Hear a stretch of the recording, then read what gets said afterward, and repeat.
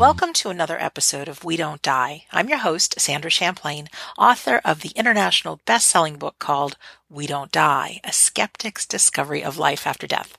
Our guest today was actually a guest when I first started this show over 3 years ago. But boy, has she done a lot in these past 3 years, and I'm so happy she's back to tell you what she's been up to. Swain is one of Australia's foremost thought leaders. She's a teacher, spiritual channel, mentor, radio show host, and author. Her books include Return to Love, How Can I Get What I Want? And her latest book, created with Cyrus Kirkpatrick, is called Awakened by Death. She is also the founder of the Awakening Soul series. Karen is passionate about enlightening us to our inner power and giving us tools to not only create our worlds, but to live in alignment with our emotional guidance system. Karen Swain, a warm welcome back to We Don't Die Radio. Oh, it's so great to be back on your show, Sandra. It's so beautiful. Thank you so much. I tell you what, girl, I should get you to introduce me all the time. You are the best at that. It feels good, doesn't it? You're really good at that. Sounds really convincing. I was thinking about changing my bio to the woman who sits on the couch in her slippers. It's really funny because I've been doing just so much reading on actually like creating our worlds, like what you deal with. And so often, what's right there is that ego or whatever you want to call it, not our highest self. And it's, would rather sit on the couch or I like get busy watching movies and on the internet. But then, I read a bio like this and this is who you are, my friend.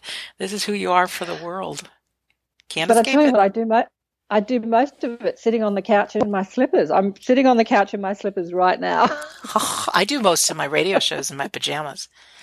Mm-hmm. Exactly. There you go. You see, we can change the world in our pajamas. Don't you love that? That's your next book. Well, if you don't mind, you're coming to us from Australia. Where in Australia are you?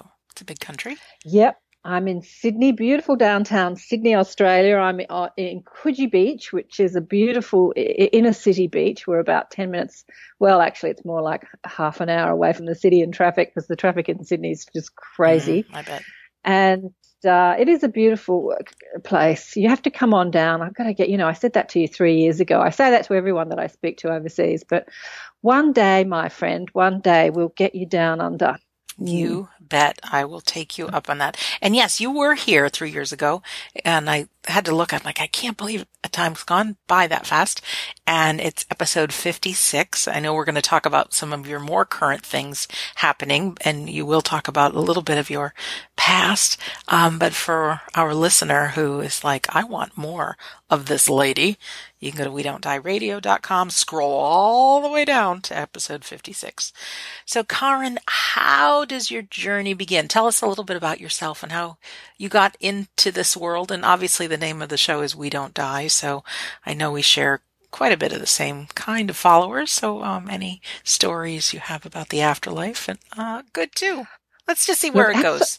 Absolutely. My followers love you. They're always telling me how fantastic you are. And you really are. You really are doing, what I love about your journey, I'm going to talk about me in a minute, but what I love about you, because we were just chatting before, is as you're awakening, you're taking people with you.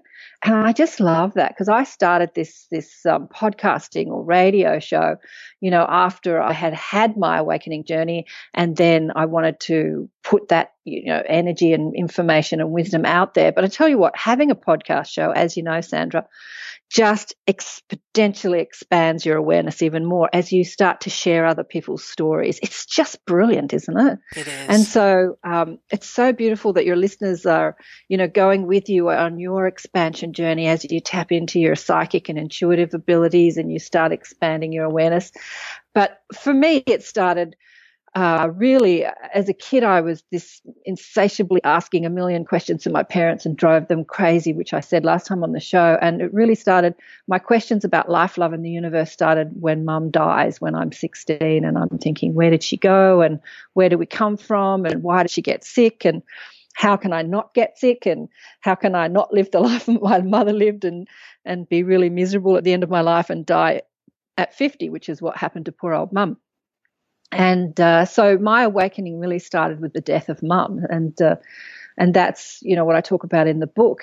I put my chapter at the beginning because I talk about the beginning of my journey. And for many, the beginning of their journey happens with the death of someone. I know a lot of your listeners are coming to you because they're wanting to know, can they, is there life after death? Can they speak to their loved ones again? What happens when you die? And often that inquiry happens when someone they love dies.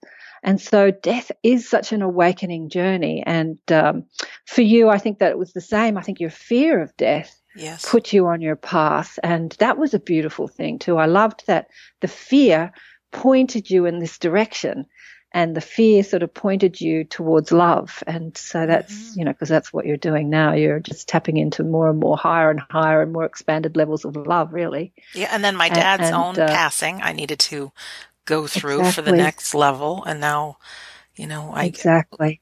teachers teach what they most need to learn. So I think every bit of sharing I do is also growth for myself. So you're right on. Exactly. That's right. So, it's been a long journey because I'm in my sort of, mid 50s now. And through the inquiry, when you ask a question, when you scream out to the universe, why or how or why is this happening to me, you actually summon the answers that come to meet you. And so you create your future through your pain. Your pain, as Esther Hicks says from the teachings of Abraham, when you're in pain, you shoot out rockets of desire to no longer be that way, to be more enlightened, to be more fulfilled, to be happier, to be more at peace, to be better, to be different. And as you scream out to the universe, you actually summon that, you actually draw that, you bring that to you. But then to receive that, it's like you're asking for the gift and life gives it to you. But to receive the gift, you have to be a vibrational match to actually embody it and hold it and be it in your life. And that's where we kind of get mixed up in our lives. We scream out for what we want and then life brings it to us and we don't receive it. It's like knocking at our door and we don't open the door. Right. So this is the work that I've been doing over the last 20 odd years, teaching people about how to be a vibrational match to what they want. I call it deliberate creation.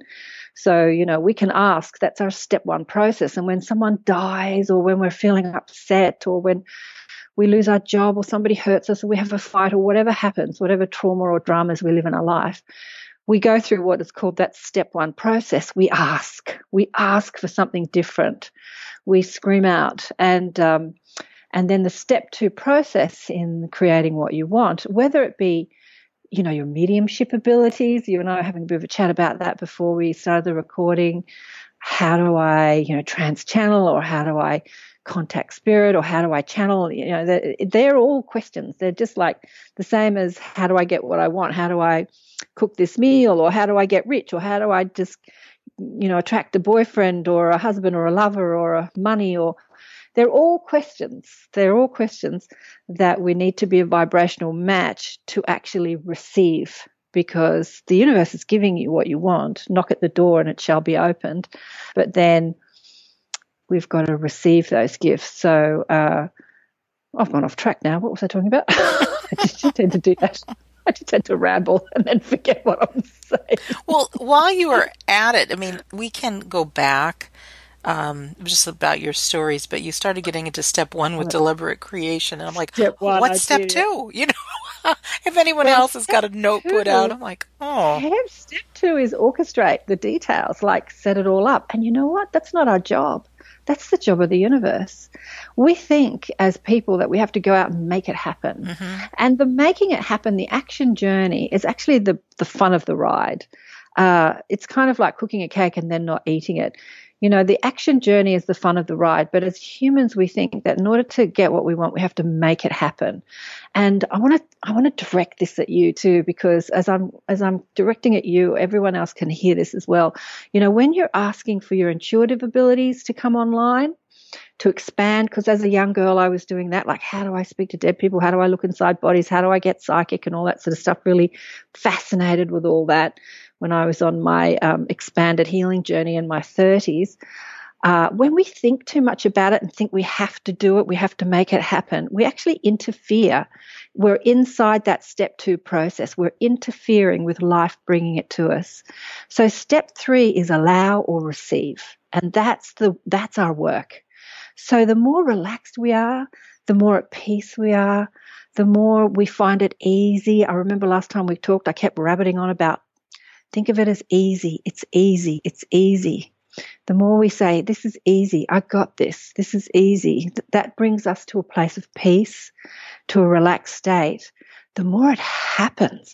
Haven't you found, Sandra, that when you're washing the dishes or in the shower or doing something kind of mundane where you're not thinking about receiving messages or making it happen, you get these unbelievable, amazing messages from Spirit? Messages, ideas, new Yep, thoughts.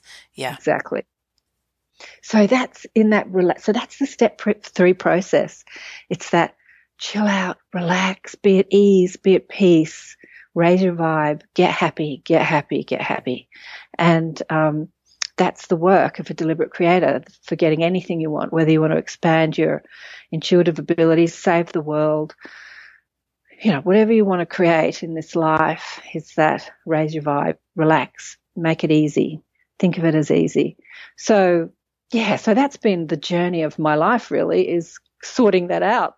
That's something you don't sort out overnight. Well, wait a minute. Let's back up a little bit, just from a girl who wants something right now, Okay.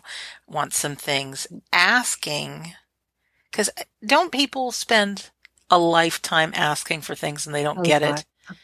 Is there more to just how we Yeah. ask the question? And then it's easy, keep saying, and I understand let the universe do the work, but there's got to be Yeah. a piece, I would think, about raising our own vibration to bring those things closer to us, to be able to open the door.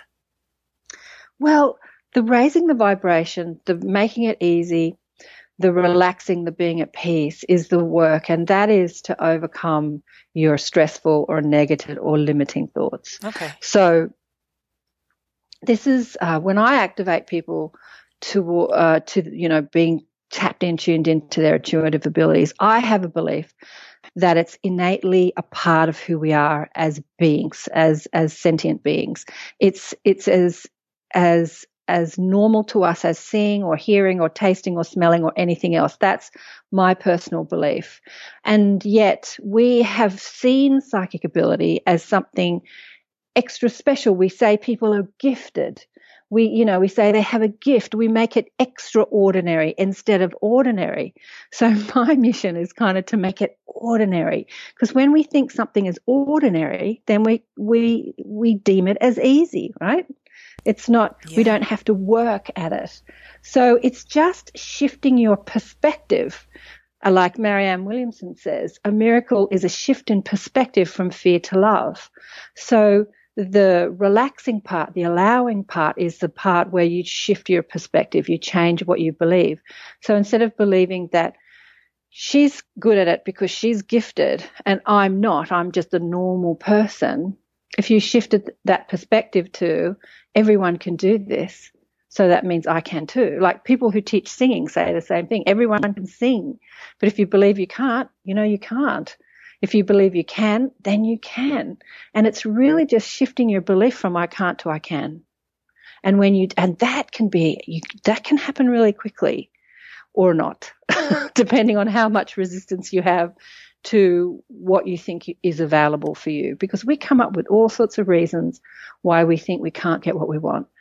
I'm not smart enough. I'm not good enough. I never was good at that. I can't do that. My parents said this. My school didn't teach me that. I came from this environment. My culture was this. My religion says I can't. God, only people in the church can talk to God. There's just so many conditioned thoughts that we are, that bombarded with on a daily basis that tell us why we can't do what we think we want, or extraordinary things like psychic ability.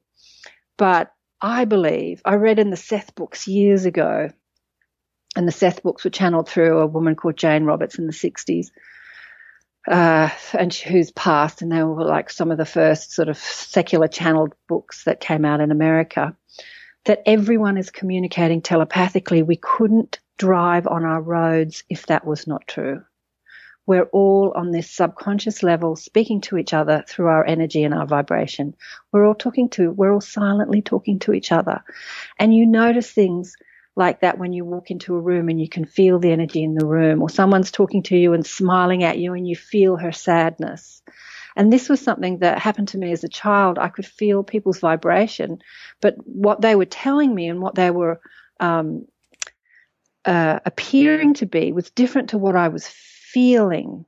And when I would call people at it, like, you don't really feel that happy, you're really quite sad, people in their pride or, keeping up appearances would say, no, you're wrong. And lots of people used to tell me I was wrong. So I started to really doubt my intuition because people didn't want to admit stuff. Do you know what I mean? People didn't want to be authentic. They wanted to put a mask on it. That's right.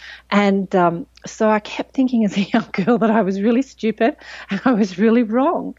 And that took me years to overcome because people kept telling me I was wrong. I would know things and I would say things and I'd blurt them out and people would be embarrassed. Sure they would. And shut me down. Yeah. And so it was a long journey for me, but I don't think that today it needs to be as long. I think that for those of us who've been through the hard yards and come to where I am now, understanding what's available for not just me, but for humanity, I want to make this ride easier for people. It doesn't need to be as tough as it was for me. Oh, I love it though. I really do. Yeah. If you can, if we can help people, and some people go through some really horrific things, but then their stories help so many others. And I always have this image that the souls in the afterlife or before life, we're floating around on these clouds and we can just talk to anybody by nature of our thoughts, and we can create a waterfall or rainbow. Oh, just boom, it happens. So then we come to the earth and we forget who we really are. And then all these things happen, when we're kids and we think, oh, we're not good enough, we're not smart enough and all that. And that kind of stuff it feels like reality, which it's not. So I love when you say it's who we are. Let's remember we are actually those souls that came here. We have all that power. Relax. Be at peace. It's easy. It's who we are. Yeah. I love that. Exactly. Mm-hmm. Mm-hmm. Exactly. And think about a baby who comes in. I had a client who came to me a couple of years ago. She brought her 9-year-old son, and he didn't speak verbally. But Sandra, he was one of the most amazing children I have ever met. He's just like this star being that's here to teach people about their telepathic abilities. His mother had been taking him to speech specialists for 7 years since he was 2 and he didn't start speaking. 7 years she'd been torturing this poor child trying to get him to speak. Wow. She sat in my living room and I said, he's not here to speak. He's here to teach people about our telepathic communication.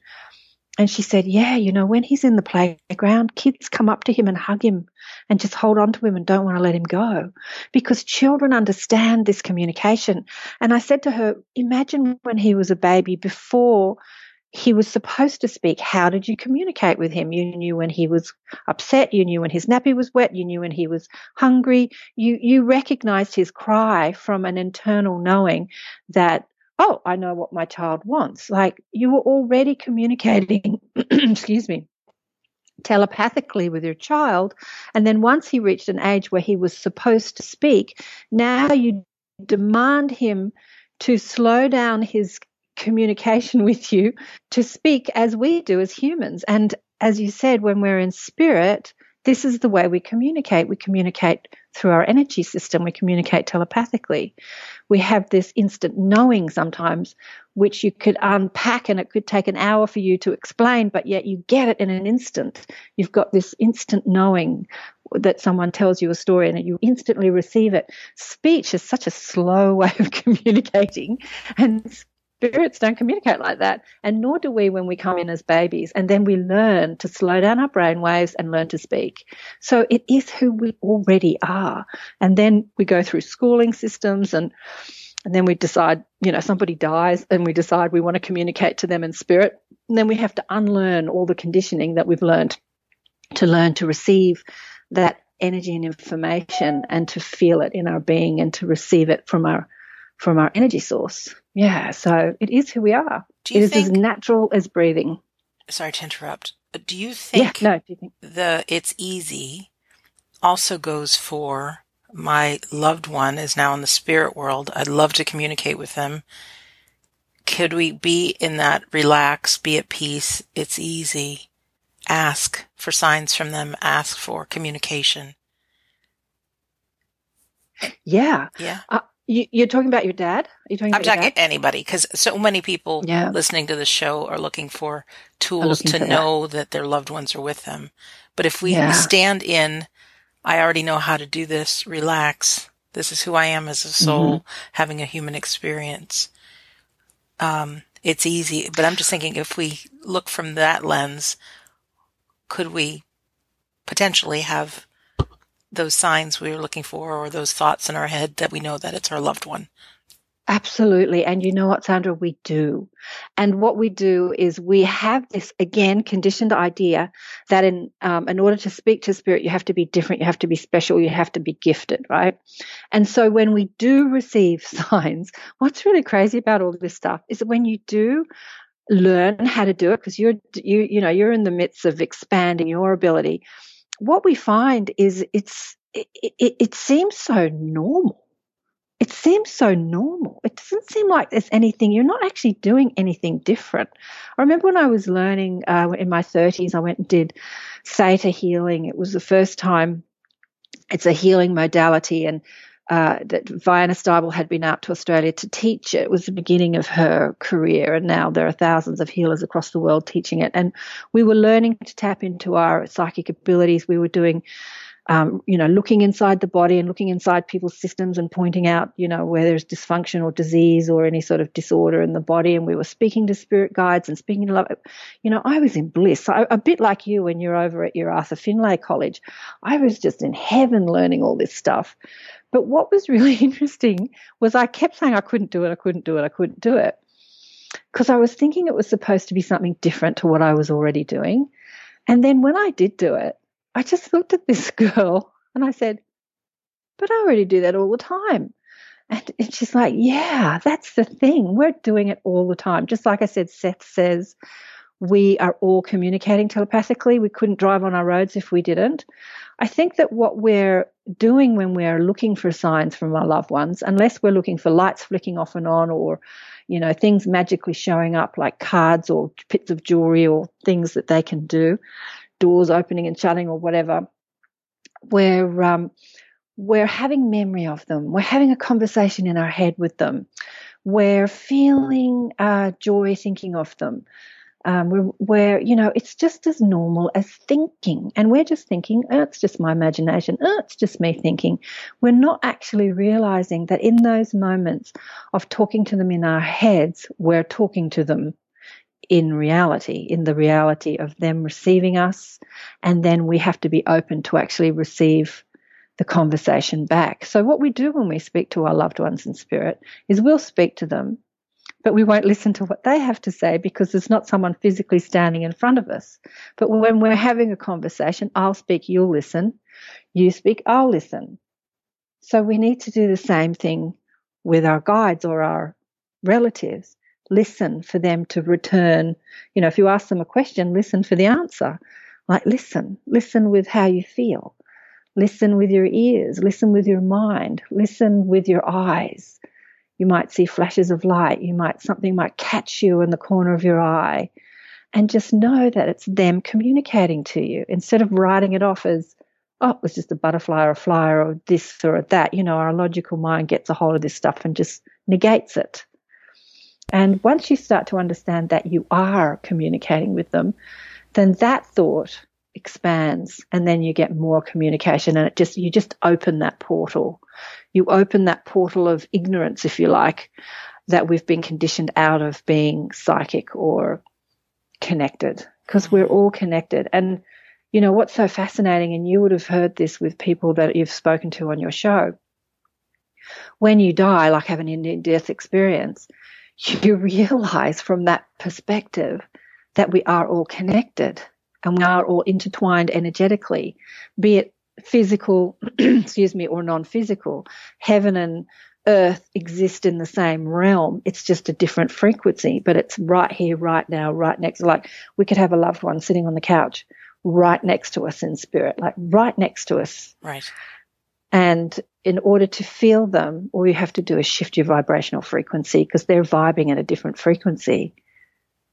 Mm. Oh, this so much is coming back to me. A few months back, I did a little test session trying mediumship, and the instruction was to feel love for my partner, like really generate love.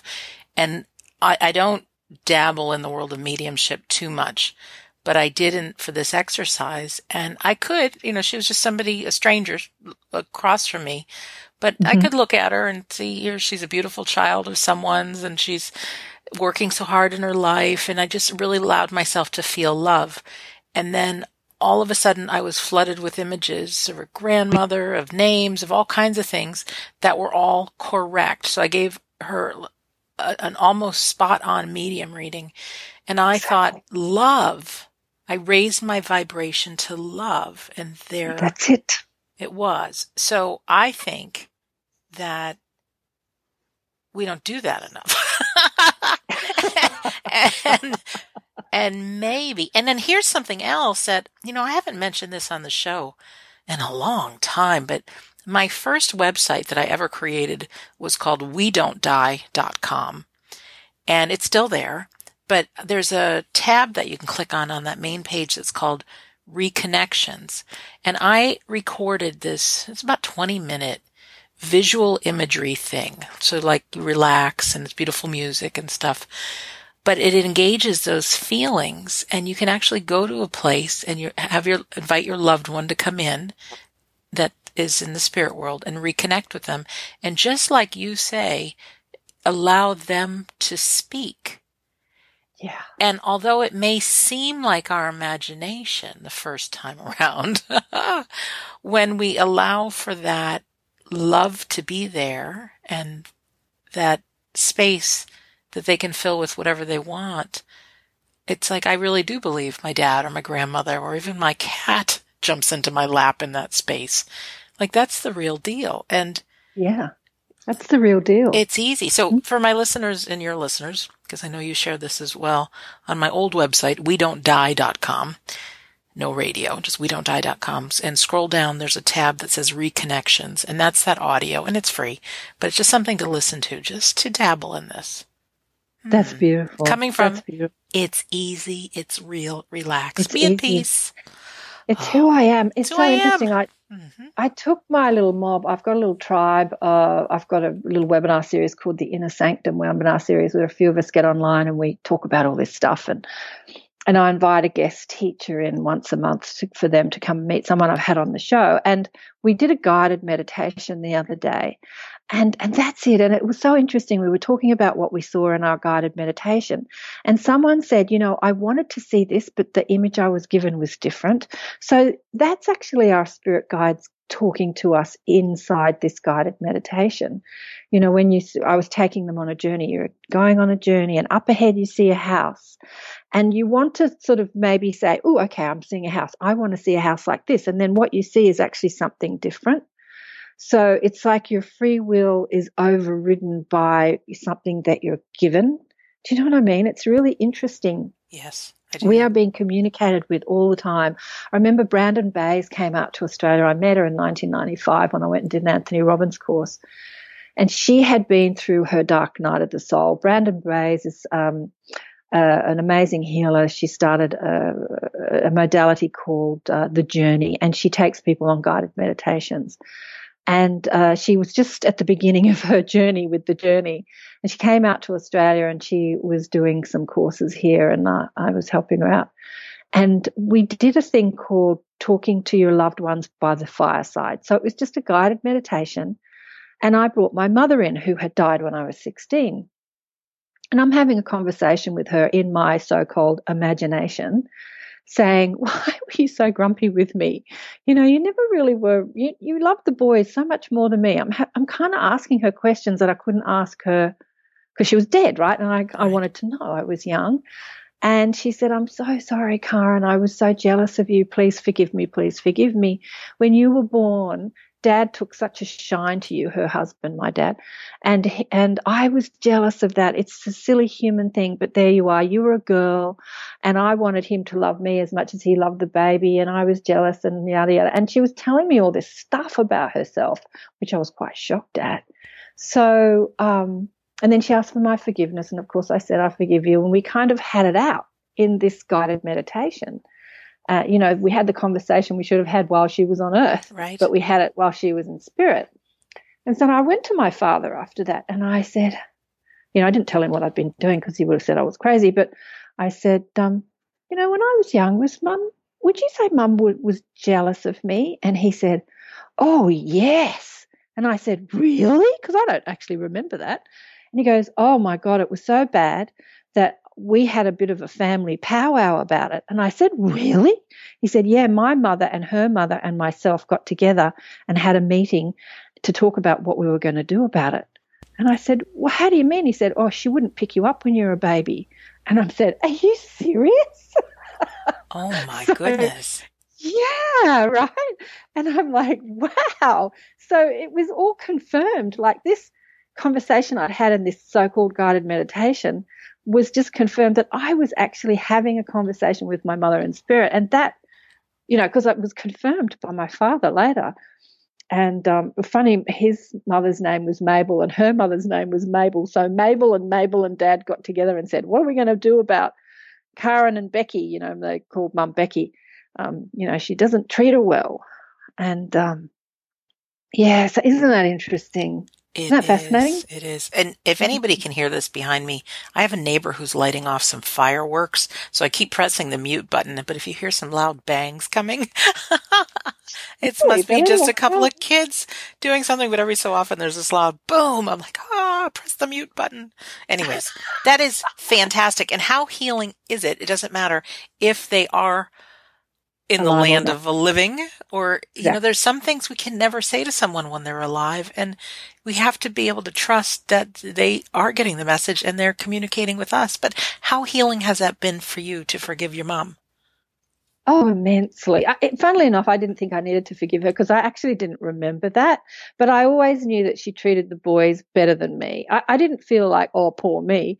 I just wondered, like, why did you why did the sun shine out of their, backside and not mine? And, but, when we see life through our broader perspective, we realize that, that was all set up. We have to go through those dark nights of the soul because as healers, when we come in like you and me, as people who contribute to others, we really need to understand what human suffering is in order to help others overcome theirs.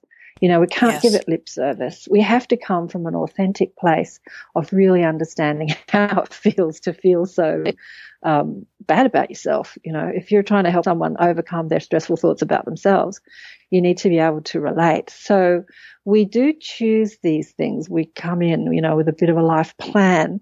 And so I soon came to the realization that the relationship with my mother and even her death at my early age was all part of my soul's plan, choosing to experience this in this earthly dimension, so that I could then go on to be the person that I am today, who helps others. Yeah. And then obviously, when you're feeling bad about yourself, remember it's that step one process. So she gave me a lot of step one processes. She was a brilliant teacher, and that she gave me these step one processes where I would cry out to the universe and say, why? How do I feel better about myself? And what happens when we die? And I had a lot of step one processes, a lot of questions, and life came to answer those questions when I chilled out and relaxed. Well, I'd like to chill out and relax and have you talk about something else. In a nice way. Because I'm holding in my book the most beautiful new book that you and Cyrus Kirkpatrick created called Awakened by Death, Stories of Transformation. And it's the first of the Awakening Soul series.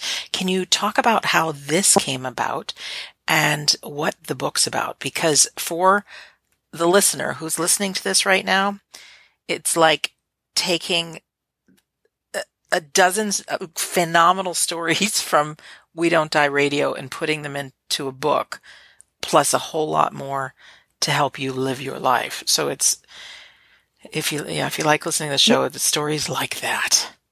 It is a beautiful book.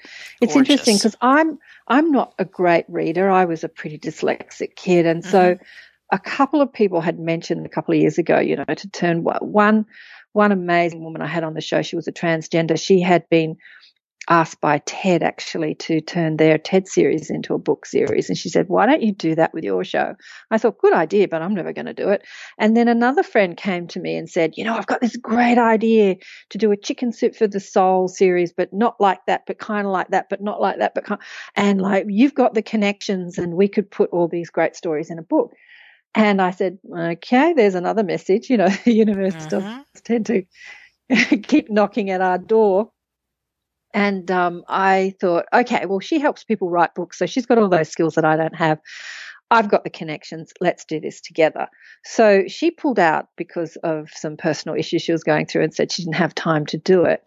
And I shelved the idea and thought, it's a really good idea, but I can't do this by myself because I'm a rotten speller and, I don't really have those literary skills.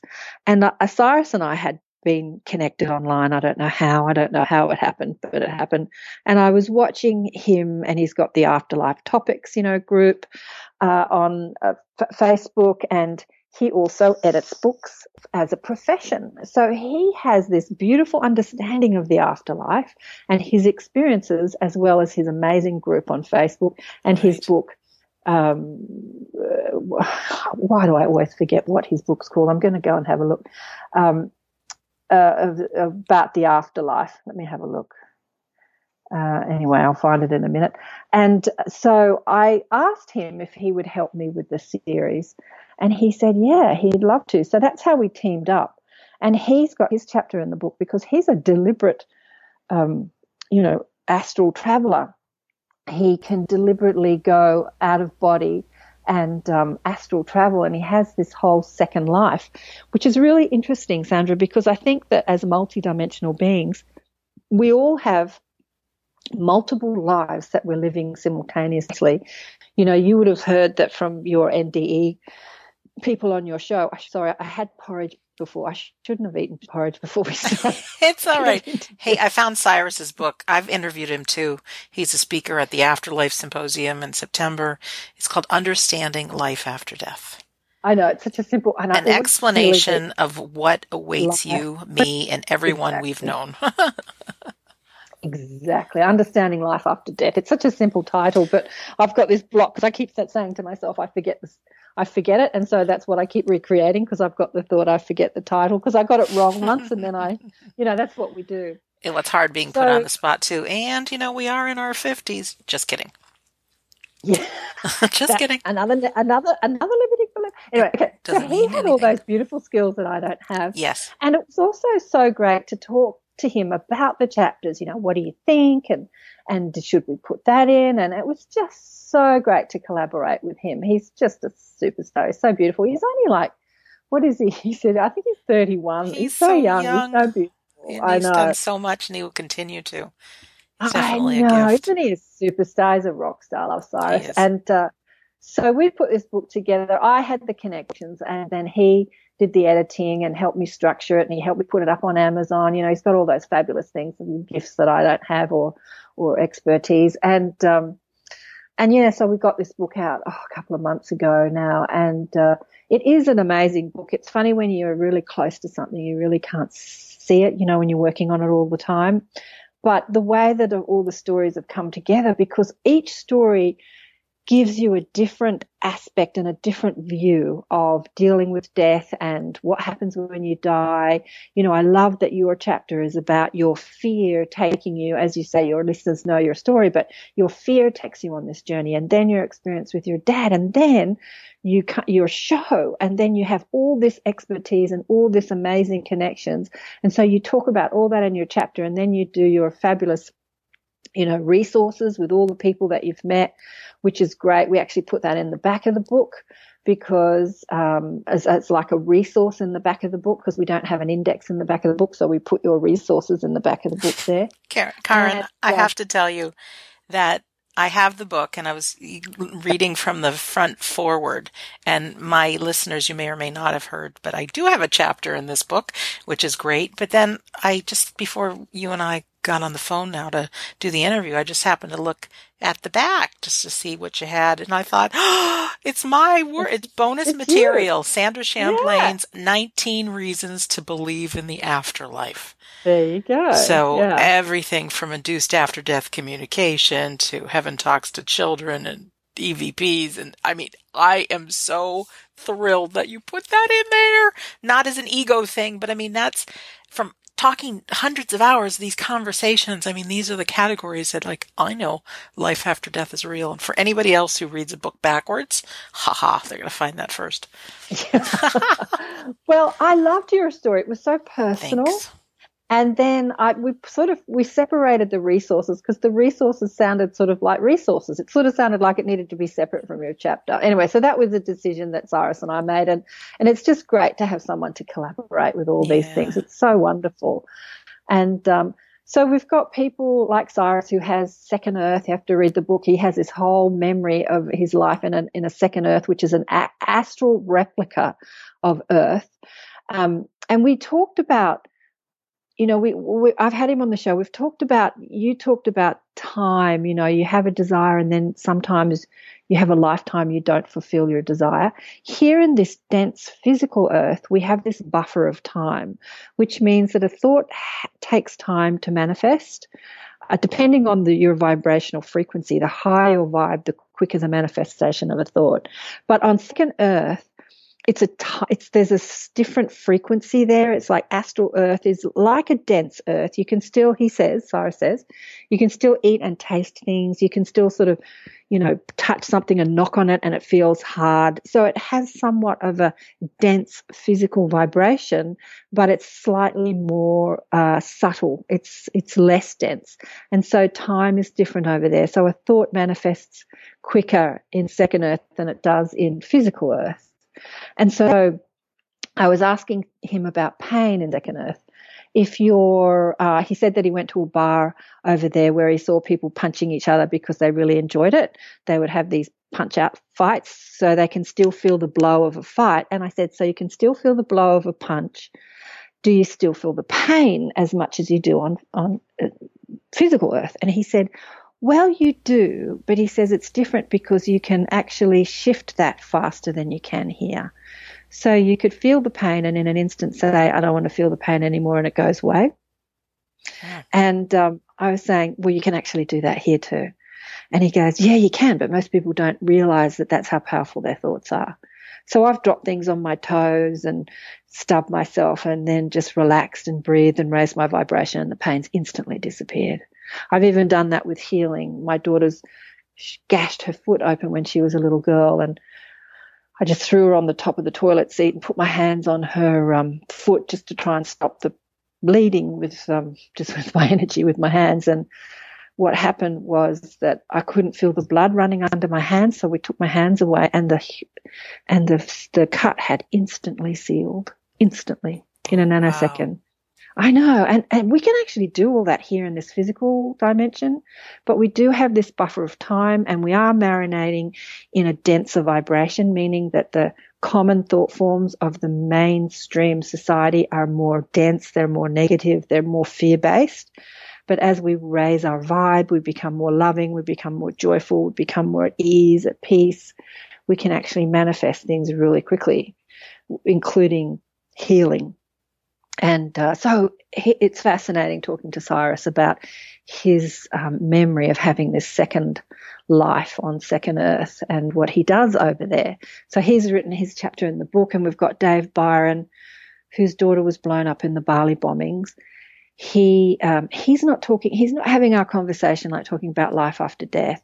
He's talking about life here on Earth. Mm-hmm. So He went through the worst thing that could ever happen, and he told me blow by blow what happened while he was over there and what he saw when he was looking through the bomb site for his daughter.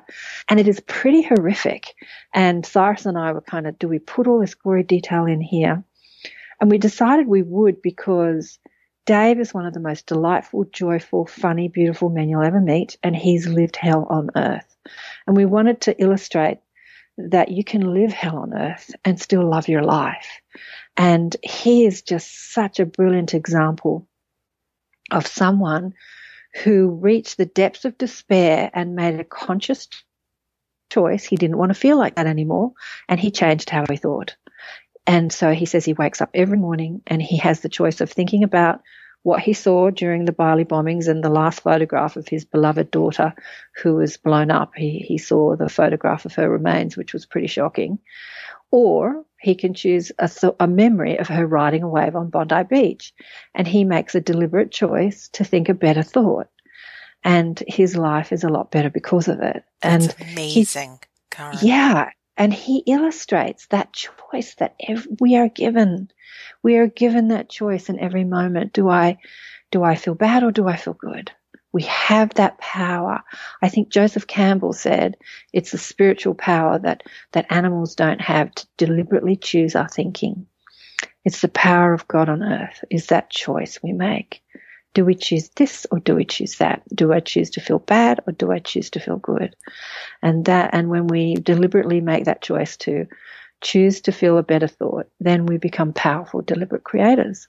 Well, what I like about that is sometimes you need to hear a story of someone else who's done something extraordinary and realize, wow, if they did that, I could do that too. Or there's the possibility, whereas most of us, and even how we're trained in school, and I'm no expert at this, but to deliberately create our thoughts. I mean, our thoughts, I can't even imagine how many thoughts a human being has in one single day, but they're all over the map, and it's like they're on autopilot.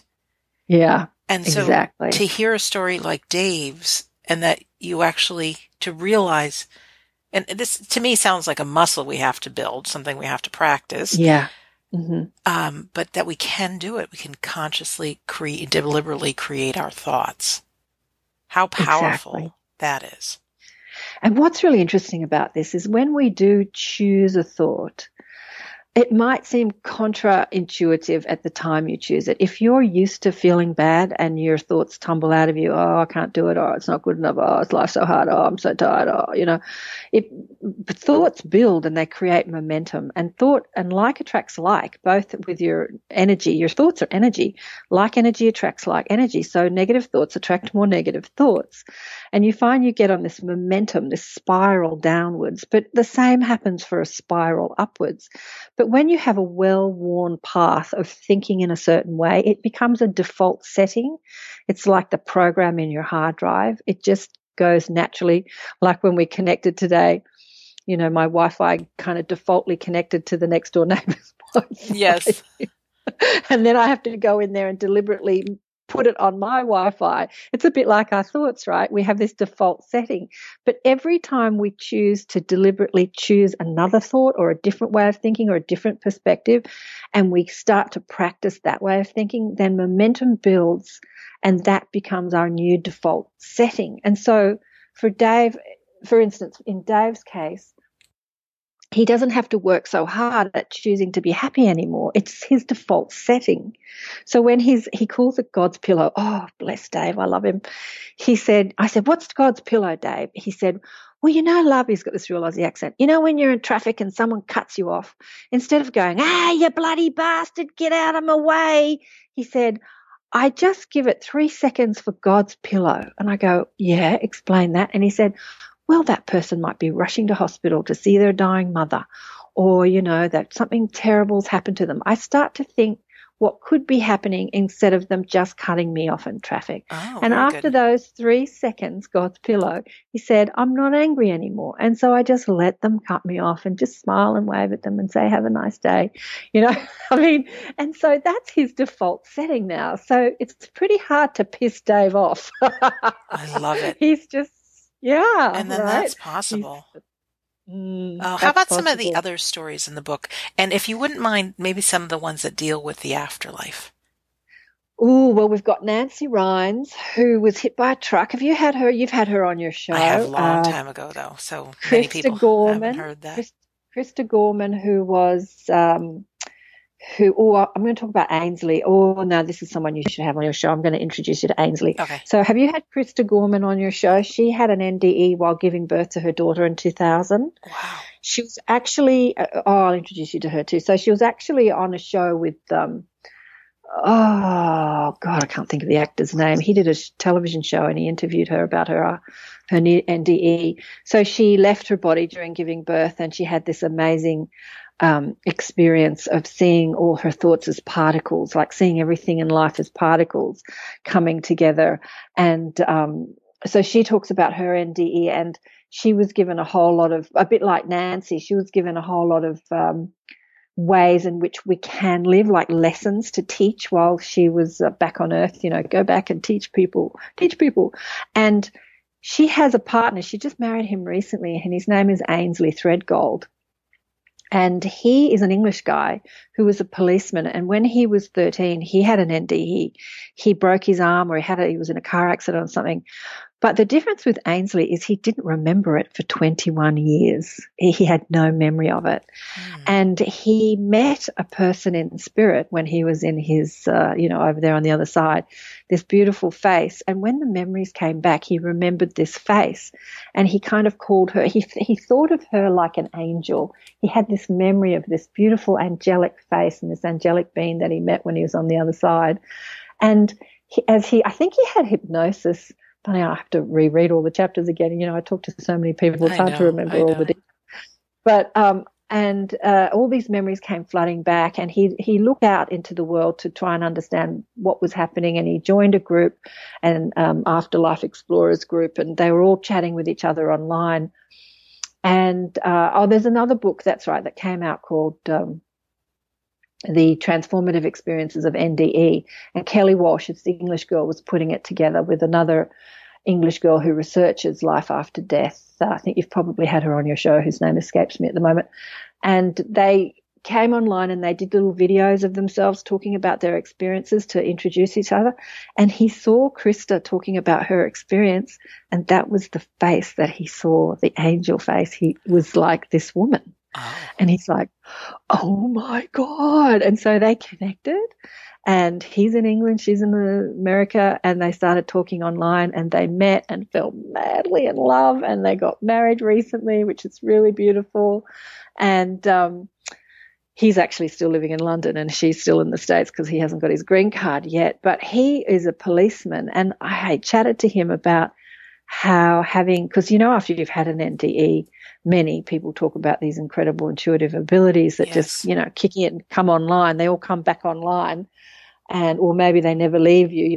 They're there. You're more aware of them. And I said, wow, what was it like to be a policeman and be so sensitive? And he is someone, because he's still a policeman, who in those traumatic times of murder and fights and domestic violence, he works on the rails. That's right. And people try to jump in front of the trains all the time and kill themselves. Yes. He's there with this really peaceful energy, really calm, peaceful energy. And he brings this energy into these traumatic situations. And he's just like an angel on earth, this man. He's just beautiful. So anyway, I introduce you to him, and you can have him on your show too, because that's a beautiful story. And you talk about memory. I have interviewed Krista. It was even before you the first time. I just needed to look at her picture. I'm like, yes. Yeah. She's been on. Yeah, she's beautiful. And she's still working as a physician's assistant in ER. And she brings that same energy to her, because she's in emergency, like where people are bleeding and dying and carrying on. And so she brings that same calmness and intuitive insight into that situation.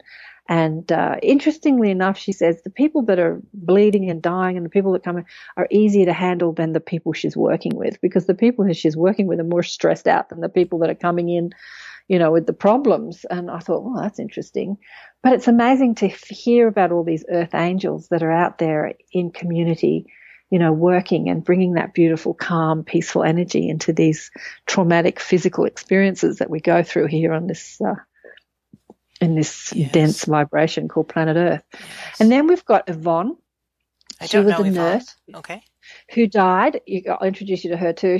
Her NDE was quite extensive. I put her at the end of the book because it was really out there.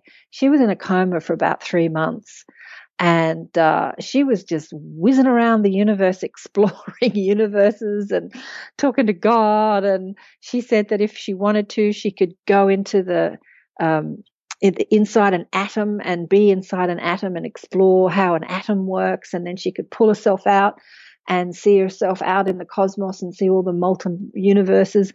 Like, she was just this spark of light that was just flying around the universe, having this wonderful time, which is probably what we're all doing when we're not focused in this third dimensional reality. Yes. Who knows?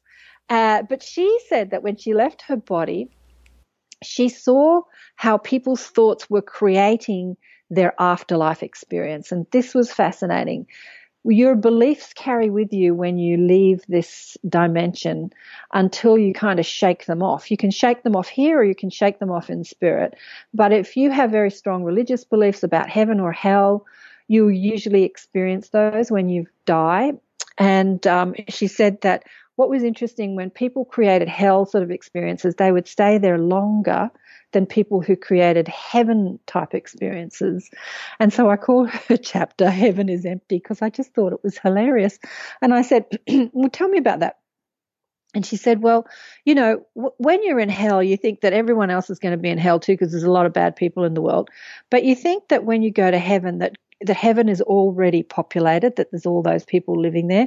So when you create a heaven of your imagination, when you leave your physical body and your mind creates this heaven experience, she says it's usually empty because it's not populated with spirits, because it's your creation. You might see God sitting on a throne, and you might see angels playing a harp, and you might be sort of cascading around on clouds or streets of gold or whatever you think that heaven is going to look like. But it's empty. There's no one there but you. And Stacey said that people get pretty bored with that after a while, and they soon sort of wake up and realize that they're creating it, and then they move into a different experience. And I thought that was really fascinating. That I is. said, heaven. I know too, I don't mean to interrupt, but there's people, and maybe it's their belief system that's different, that their loved ones are there when they open their eyes in the hereafter.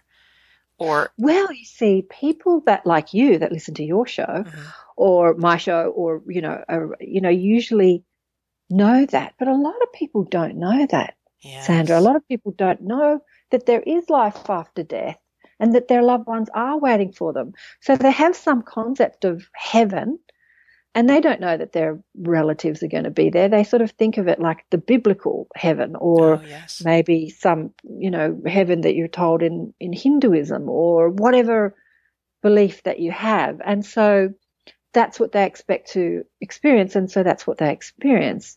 And then it's a bit like a dream. You have this sort of dream, and then the illusion becomes the illusion, and it sort of dissolves, and then there are your loved ones, like going, "Hi, we're over here." I love it. I love how you say you shake them off. You shake off these illusions. And Howard Storm, you've had him on the show, haven't you? Yeah, years ago. Yep. He had a hellish experience, and so there are a lot of Christians out there saying, "See, there is a hell, there is a hell." Right. But I really believe that was created for his. He is a teacher to his core, like he's a reverend, right? His life purpose, his soul plan was to teach people about love and compassion and reconciliation, really the Christ consciousness.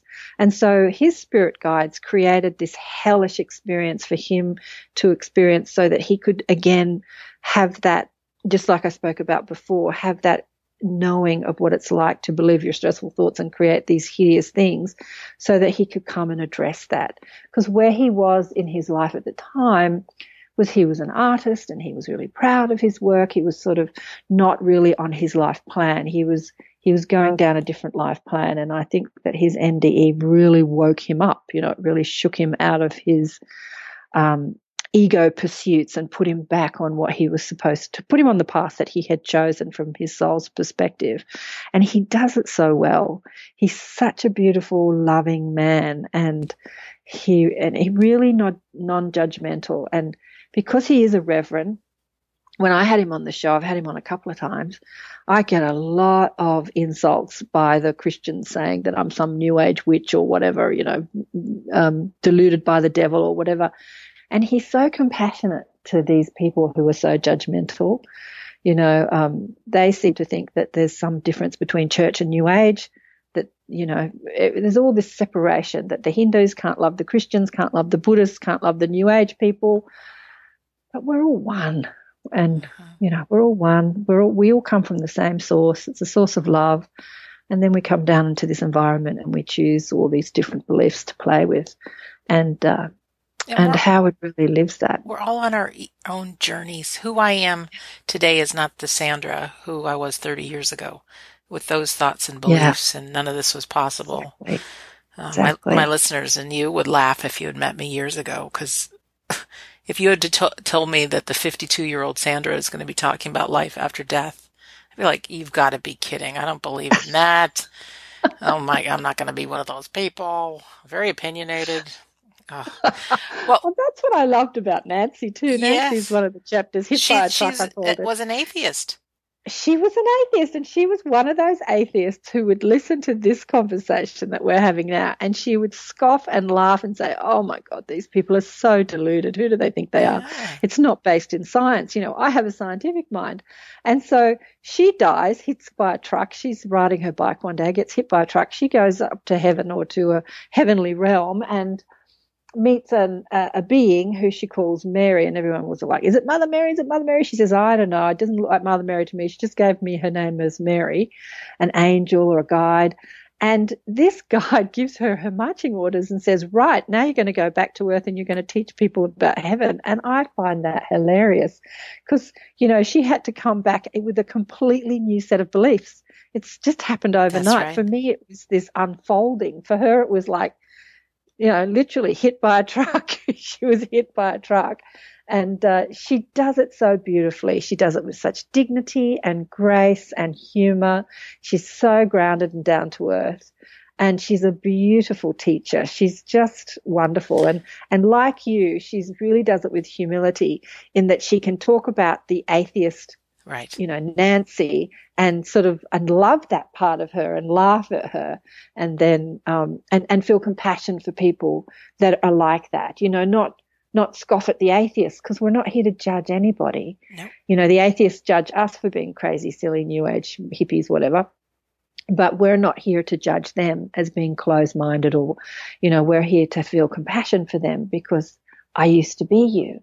I know how that feels. That's right. That's right. Yeah, exactly. So how can people get the book Awakened by Death? It's up on Amazon. So go to Amazon. We've got it on Kindle and paperback, and buy it on Amazon. And the proceeds are going to the Jessie Lewis Choose Love Foundation. She's one of the authors. Yes, Scarlett Lewis. Yes. Scarlett. You've had her on the show? I have. Yeah, I love what she's doing. So she's putting a program in schools which is called the enrichment program, which goes into the part of schools that teach social and emotional well-being. A lot of schools kind of write that off as not important in their curriculum, and she's making it important in the curriculum, making this incredible program based in neuroscience and mindfulness that is very secular, very digestible to the school curriculum, teaching children how to overcome their stressful and angry thoughts, teaching them to be brave and courageous, to choose love over fear. So, based on the nurturing, healing love that Jessie, her 6-year-old, left on the blackboard that day he was killed. Briefly describe who Scarlett Lewis is, because some of my listeners might not have heard that episode. She was a mother whose 6-year-old was shot in the Sandy Hook shootings. And during an episode of grief, when she was contemplating that her greatest fear had been realized, she had this moment of grace, I call it grace, where she was thinking, I'm living my biggest fear. And as she had this thought, she realized that she had no more fear left, because if she's living her greatest fear, then there's nothing else to fear, right? And she had what she calls an in-body life review, where in this moment of realizing that she had nothing else to fear, she had this expanded awareness, and she looked back on her life and saw how she had lived her life, and that many of her thoughts, or the majority of her thoughts, were based in fear. All of us are like that. We're marinating in fear in this dimension. Am I going to be, is this all right? Is this good enough? Am I going to be late? I've got to get up. I've got to do that. Most of our thoughts, I can't eat. That's too fattening. Oh my God, I'm too fat. I'm too old. I'm too thin. Like most of our thoughts are fear-based. And she was like, wow, my life has been based in fear. She had no realization to that point. And she was at Jesse's funeral, and she was living inside this sort of feeling of grace, this emptiness, this freedom from fear. And she had a thought about the shooter, who was an ex-student of the school. And she thought about him, living inside that fear and having an angry thought, and no one teaching him how to overcome an angry thought, and how that momentum built, and that angry thought became bigger and bigger and bigger, until he acted on his thoughts and took a rifle and went back to his old school and shot as many people as he could, including himself. And she thought to herself, if someone had taught this child how to overcome his stressful thoughts or his angry thoughts, that would never have happened. So she took it on herself to create this program and to put it in schools as a free program to help our children navigate their thoughts and their feelings. Fantastic. And that's fantastic, or what? Yeah. And so you can go to jessielewisjuicelove.org and you can support the program there, or buy the book. Yeah, and thank you for giving the proceeds to that. That's fantastic. Yeah. I've got a few charities that I want to contribute to, but we've got to make money first. I know, and that's part of it, deliberate creation. Karen, our time is almost up, so if you wouldn't mind, spend a few minutes letting people know how they can get in touch with you and what they'll find on your website as to who you are, what you offer, because you're just magnificent. This has been just a great conversation, and hopefully you and our listener right now has really enjoyed it as much as I have, because I'm very happy. Very happy. Oh, darling, you're a rock star. You're just a rock star. I love you. Anyway, okay, so what I'd love to say to your listeners is maybe you've got a story out there you'd like to contribute to one of the books in the series, because we're doing a series of books. The next one is about people's awakening journeys, because I really feel there's so many people just having these extraordinary experiences and thinking they're going crazy. And so I feel like when we share our journeys and we can read about other people, we go, oh my God, that happened to you. I'm not crazy. So we're doing a book about people's spiritual awakening in any way. The first one was themed on death. And then we're also angel encounters. I want people's angel stories, how they saw an angel, they felt an angel, they had some sort of intervention by the angels. That they're everywhere, those stories. I've just got to find them. And then ET encounters, people's encounters with ET, because there's just a whole mass of, extra dimensional, extraterrestrial beings that are overseeing our planet, helping humanity, with their fearful thoughts, because they vibe at a different vibe. They don't have the fear-based thoughts that we do. And so they can do amazing things, and they're really helping humanity rise. And there are so many people who have ET encounters these days. There's just so many star children, star seeds on this planet. So maybe if one of your listeners would like to share those stories as well, you can go to the awakeningsoulseries.com and submit your story for review. And so what I do is I help people with their stressful thoughts one-on-one. I do sessions, deliberate creation sessions, and help you overcome your stressful thoughts and get you connected to your mob, your spirit guides, or your dead relatives, or, help you raise your vibes so that you can do that. And we have a little tribe online called the Inner Sanctum, where we come together and talk about all this stuff, with each other. And I invite guest teachers in to come and talk to my little tribe. And I put up highlights of that on the show. I'll put up 40 minutes, 40-minute highlights of the Inner Sanctum when I have a guest teacher.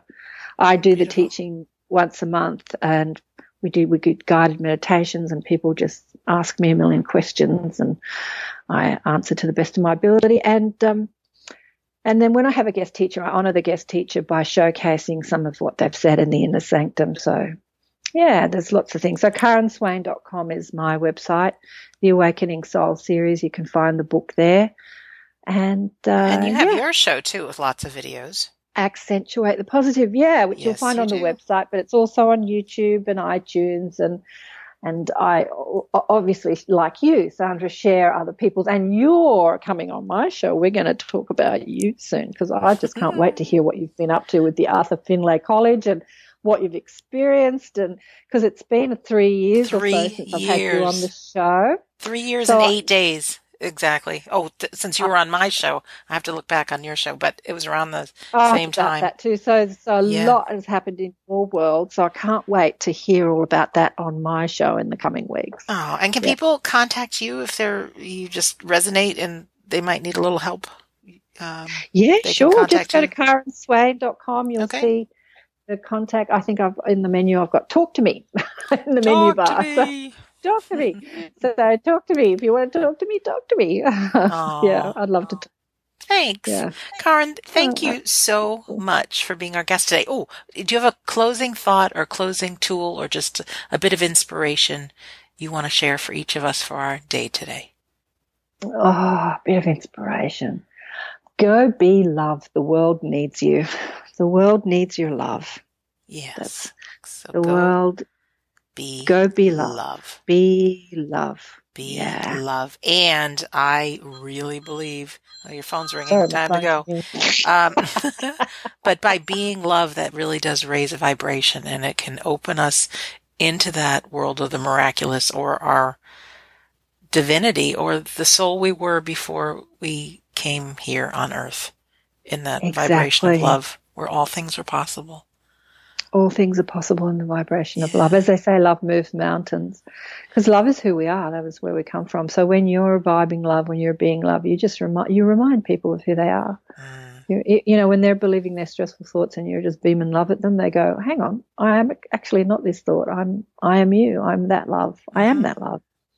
So we're all reminding each other of who we are. That's what we're doing here. Beautiful. Well, thank you for being our guest today, my dear. Thank you so much for having me. You're welcome. And for our listener, thank you for spending the last a little over an hour with Karen Swain and I. And just a few reminders. Earlier in the show, I had mentioned on my first website, which was simply WeDon'tDie.com. You can click on something called Reconnections, and there's a 20-minute guided imagery to reconnect you with your loved ones, put you in that space of love, and invite them in to be with you and talk with you. So that's free for you. Also on WeDon'tDieRadio.com. That's our home base for all past episodes, and we are up to episode number 261. So that means 261 hours of talking about these things, why we believe there's evidence of the afterlife through stories of near-death experiences, and with mediums, and with pastors, and with scientists, and talking about so many different things. And if you need a reminder of these different things, you can read my book, which is called We Don't Die. There's more than a few sample chapters when you go to my website.